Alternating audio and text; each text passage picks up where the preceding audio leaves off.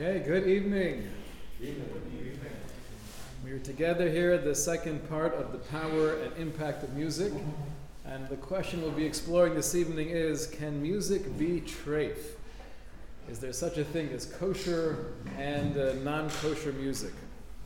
This is a common question and conversation that comes up when speaking with high school students, boys or girls. An ongoing theme throughout the ages in the Frum High School is the conversation of secular Goyish music. Practically speaking, there are a few categories of music that technically, halachically, are clearly problematic. We're not going to spend time on that area of the discussion.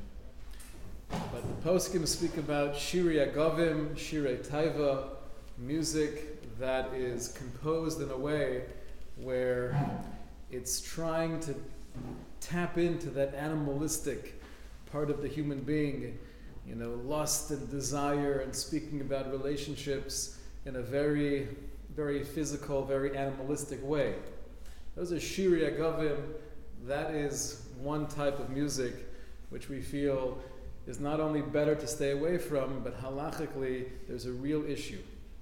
Category 2, and this is quite intuitive, any music that's religious in nature.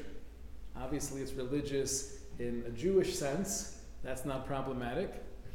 But if it's religious in a different sense, a different ideology, a different view of reality, a different deity, obviously those types of songs are usher as well. So we have shirei agovim, songs that create a taiva, a lust, and then we have religious songs that are obviously not what we want to get into. The broader topic is putting those two categories aside within the massive world of music. Are there differences in who composes the song? If it's a melody that was first composed by, who knows, hundreds of years ago, someplace in Russia, and now it's made its way into the Jewish culture, is there anything wrong with using that same melody?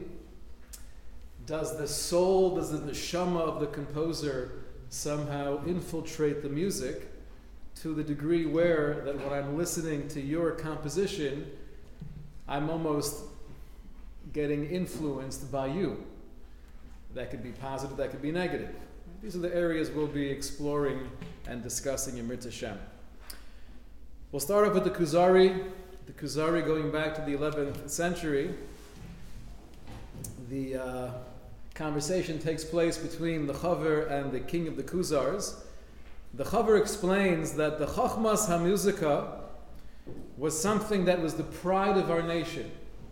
The wisdom of music, the Chachma, is something that we did not take lightly. Ma'modos osam al gedolim sheba'am, but rather the greatest people in the nation, the Bnei Levi, they were in charge. Misaskim benigunim bebayis hanichbad. They spent their time, they spent their lives developing and enhancing and magnifying the songs, the music that was played in the Beis HaMikdash. However, explains the Chaver to the king of the Kuzars, as time passed, historically, kasher hiba atzma eino grua velo pechusa. The only time we have this power, that pristine, pure form of shira, is when it's treated with respect, when there's a reverence for the music. If over time, though, that becomes soiled, it becomes contaminated, people get involved within that realm who don't have the same lofty aspirations, utilizing the power of music to uplift themselves and others, at that point music has a yerida. It descends down into a lower area. The king of the Kuzar answers back to the Chaver and says, Bli safik nigmura b'shama haisa mo'eres hanafashos. I have no doubt that in the times of the Holy Temple, there was such a complete and wholesome form of shira, it would uplift, it would awaken the soul of all who heard it. However, the king says, if I was a betting man, I would assume that nowadays, yarda im chashivusa, there has been a descent, that feeling of respect and reverence, almost trying to safeguard the realm and the world of music. It's no longer treated with that same love, that same care. And therefore, it may not have the same positive impact on the human soul. This is a conversation we find in the Kuzari. We fast forward a few hundred years. We find in the Reishis Chachma. Reishis Chachma was one of the great disciples of Rav Moshe Cordovero, very much of the Kabbalistic legacy. And the Reishis Chachma says, Be'erich zeh ha'adam gamkein tzarech la'orer shir v'shevach. Just like there's this universal music taking place in all different dimensions of reality, like we spoke about last week, shekol olamim elyonim hei ma'orim shira. There's this awakening of music within all of the celestial heights.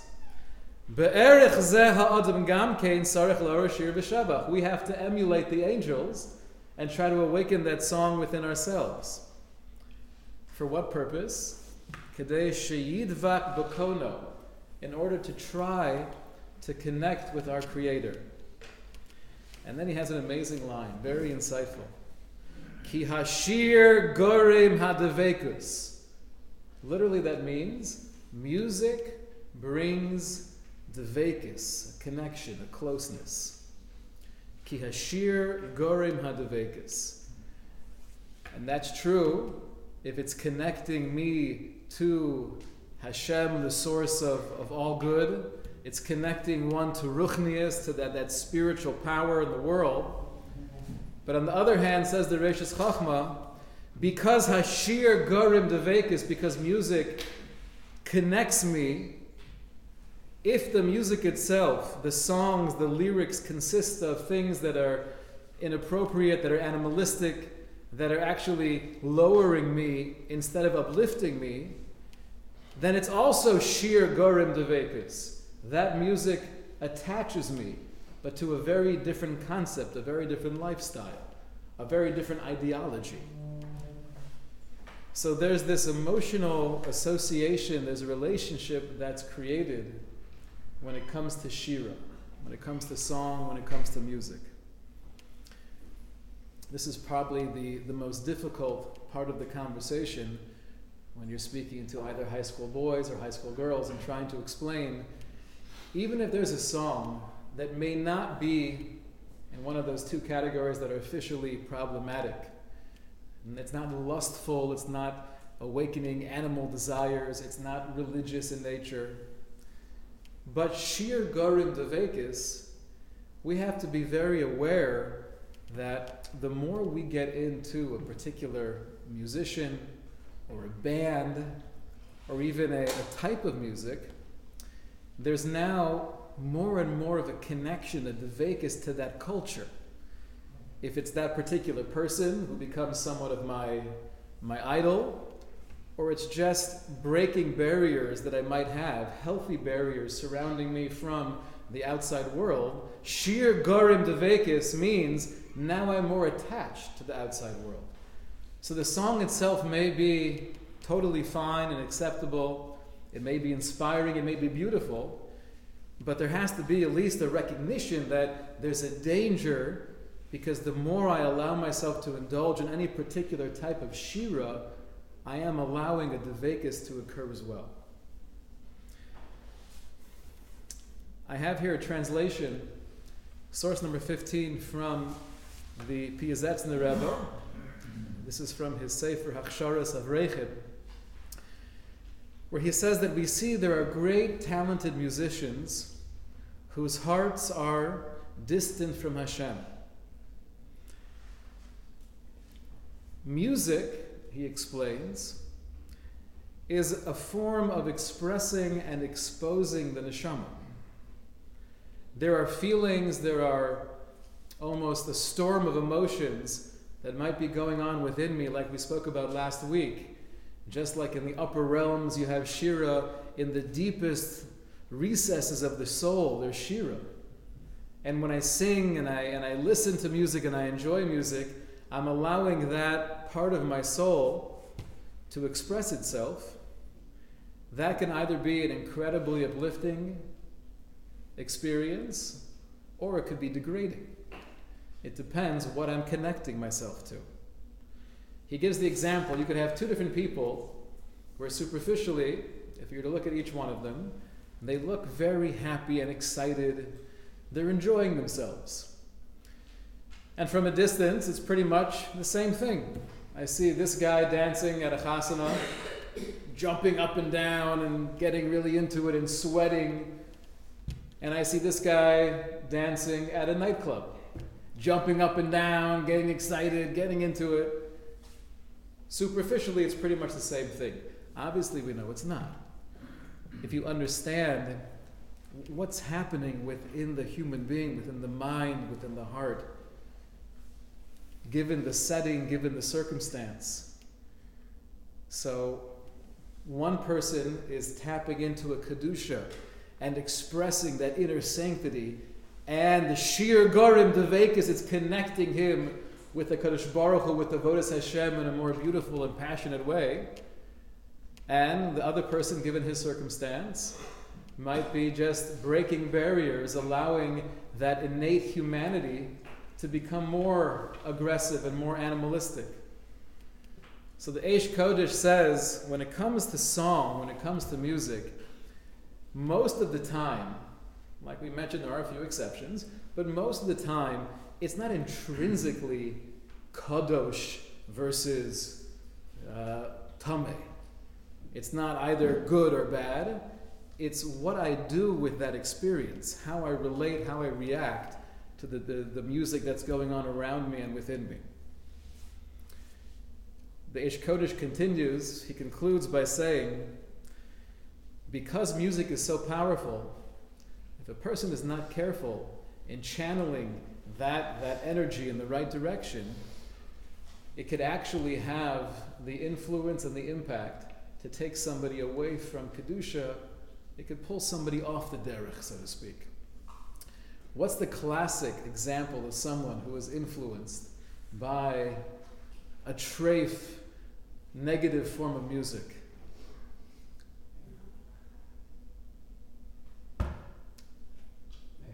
Huh? Acher. Elisha ben Avuya, the great Tana, the author of Mishnayos. The Gemara in Chagiga has a whole discussion on what exactly happened to him. We know later on in life he had a yerida and he went off the derech. How did that occur? So the Gemara in Chagiga says, Acher mai zemer Yavani lo pasik mipume. The Greek songs never left his mouth. Zemer Yavani lo pasik mipume. The Marsha explains that because of his association with that culture, and not just the chachma, the philosophy, other interesting things that he would dabble in, but there was almost an obsession with the music. And the music, the Greek music of the time, was destructive. It sounds like from the Gemara, maybe if he heard a song here and there, it wouldn't have had that same impact. But because Zemer Yavani lo pasik mipume, it became such a lifestyle, it was a shira that was gorim devekis, he became connected to a different culture. That's what led Acher off the derech. I want to go back, we mentioned last week a very interesting piece from Rav Shlomo Alkabetz, the author of L'Chadodi.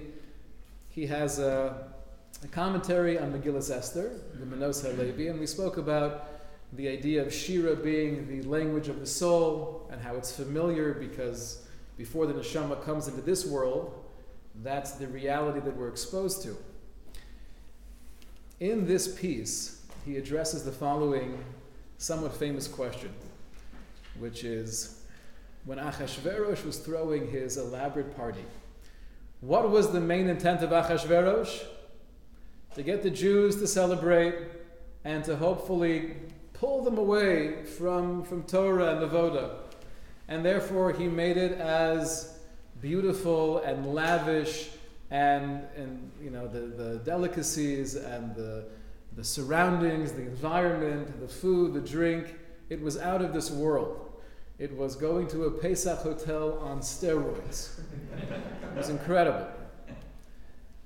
The one thing that's not mentioned anywhere in the Megillah, although it has a very detailed description of everything that took place at the Suda Shel Achashverosh, it doesn't mention that he had a band. There was no band. So it could be they spent so much money on the other things, there was no room, right? Left financially. But at least you get a guy on the keyboard, do something, right? So the Manos HaLevi of Shlomo Kabitz answers as follows. He says, Achashverosh, his intent was to take the Jews and try to confuse them, try to move them away from Torah and Avoda. And therefore he had all of the Gashmias, everything to indulge in that could hopefully assist in that plan and that strategy.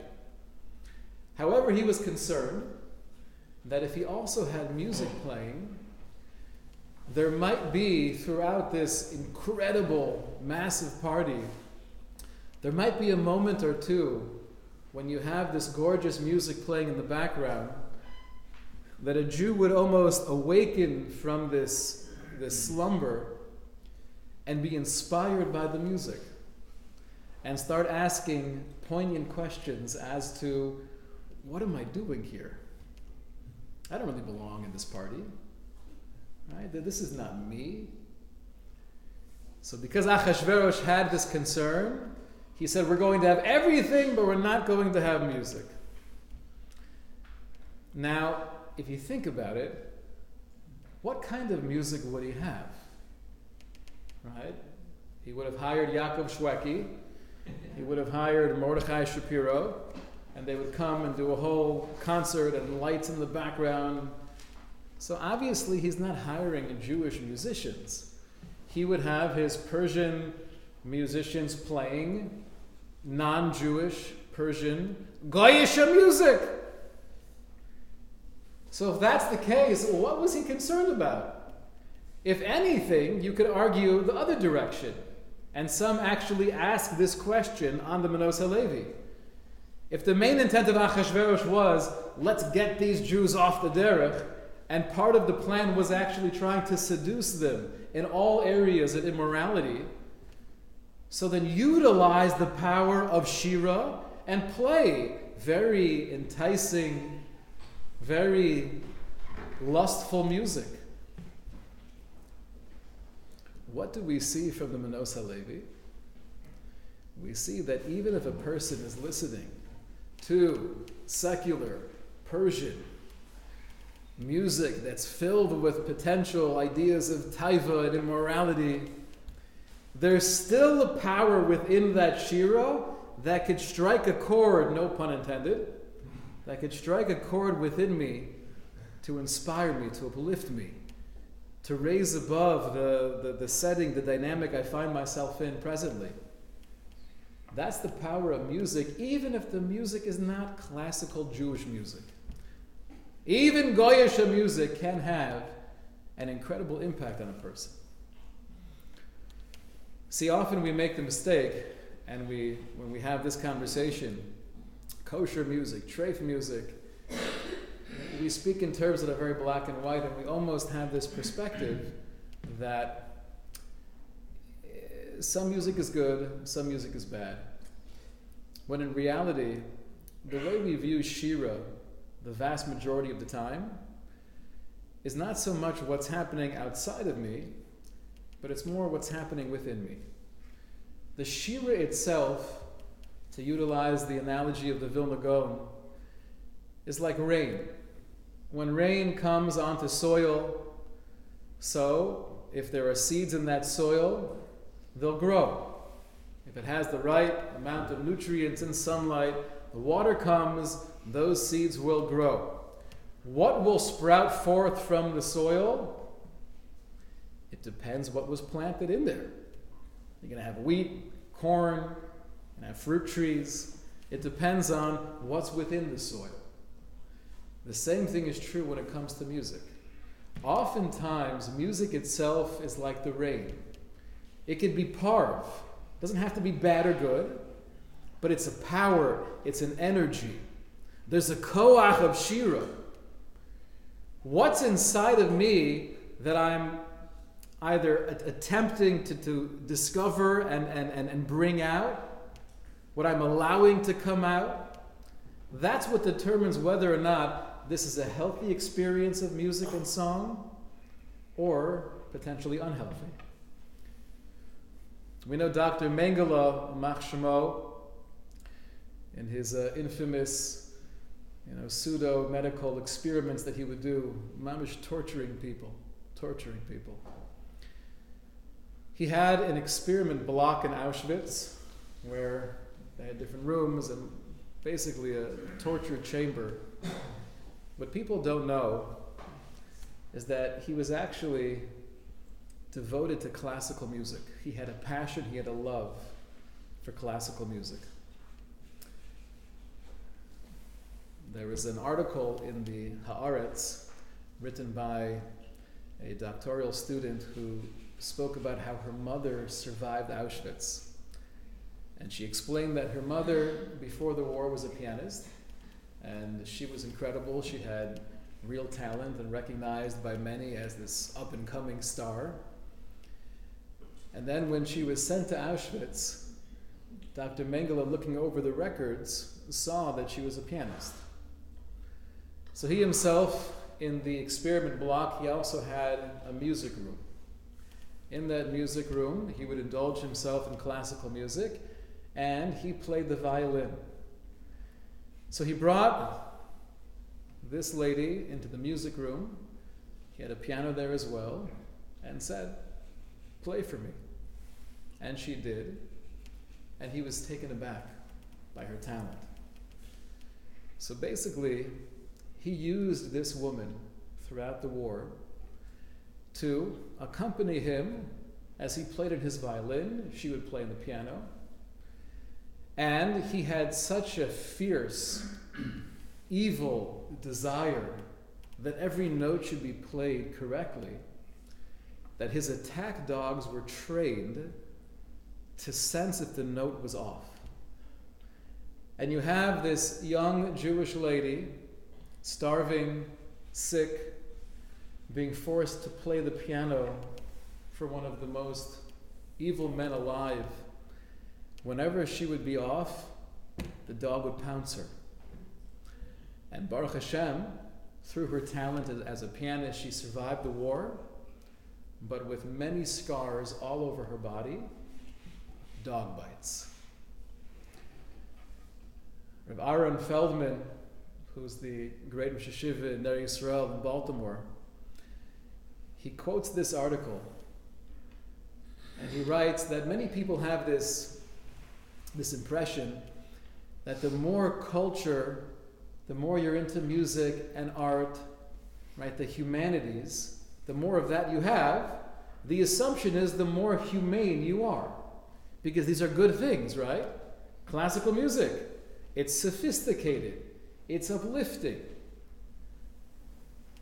You see from this particular vignette, explains of Aaron Feldman, that music itself doesn't make you more human or less human.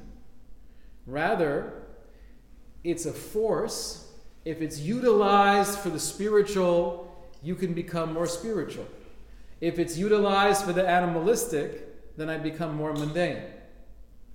It's the rain that's going into the soil. What comes forth from the music is who I am inside of me.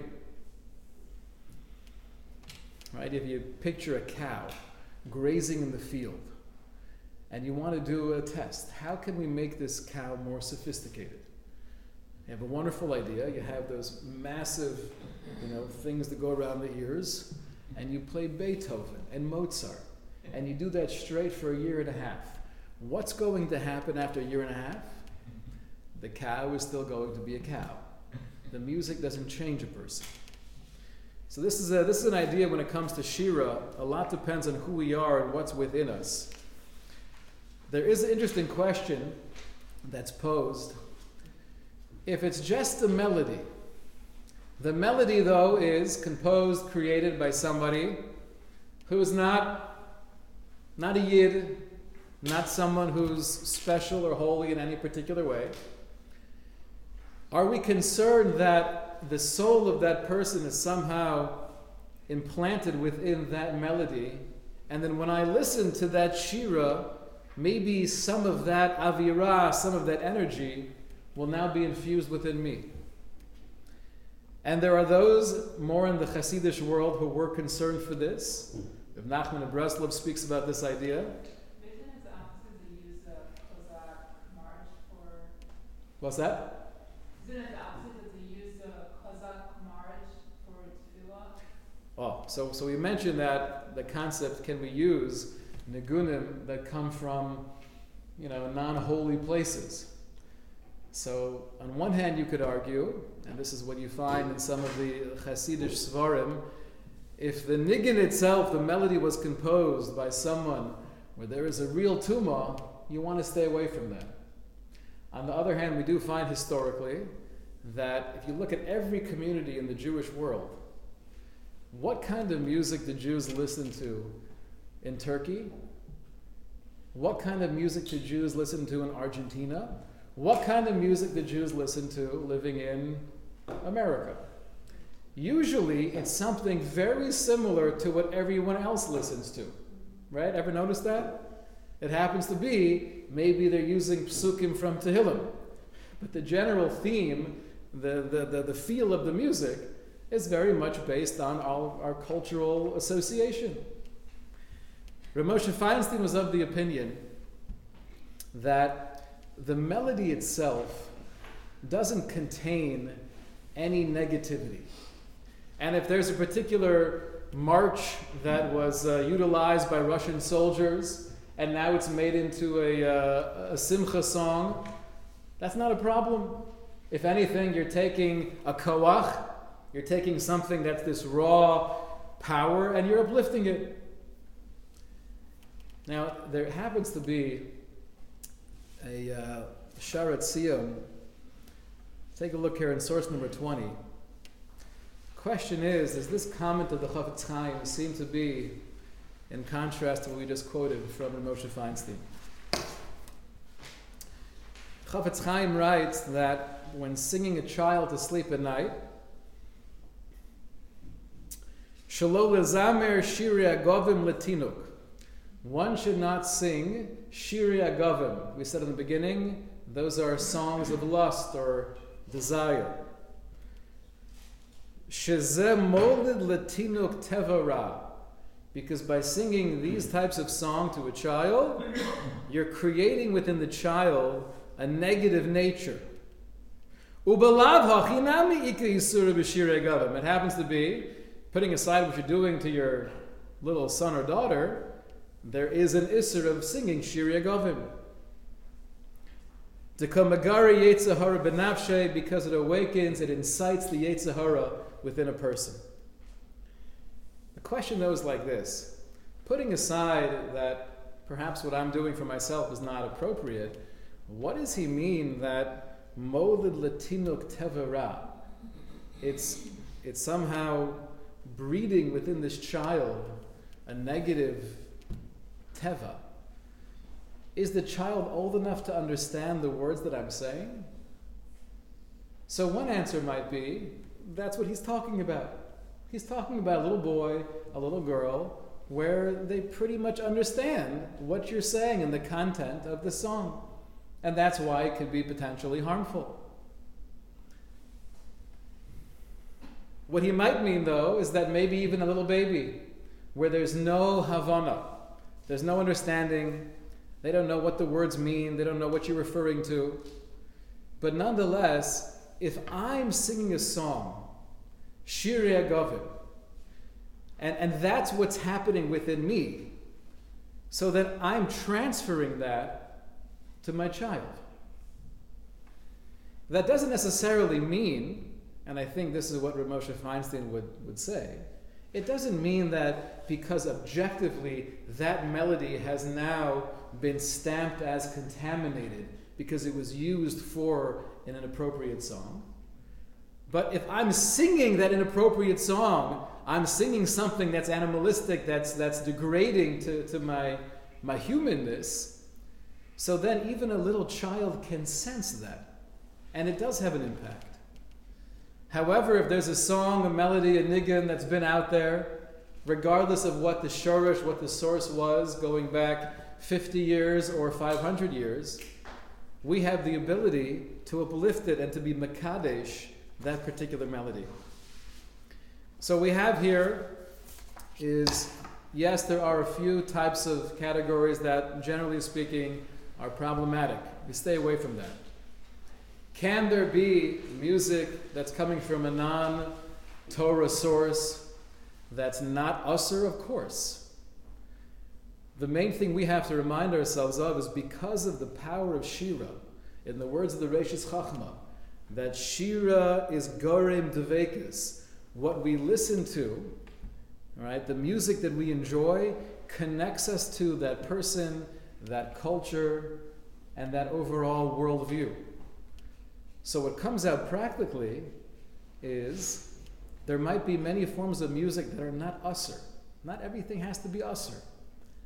But a person who's a Ben Aliyah who wants to keep on striving, trying to find the outlet of listening to music where I could feel connected in a healthy way to the person, the culture, the framework in which that music is composed, then the more of a positive impact it could have on me. We should all have the bracha of listening to good, uplifting music that only brings us closer to Hashem. Have a wonderful evening.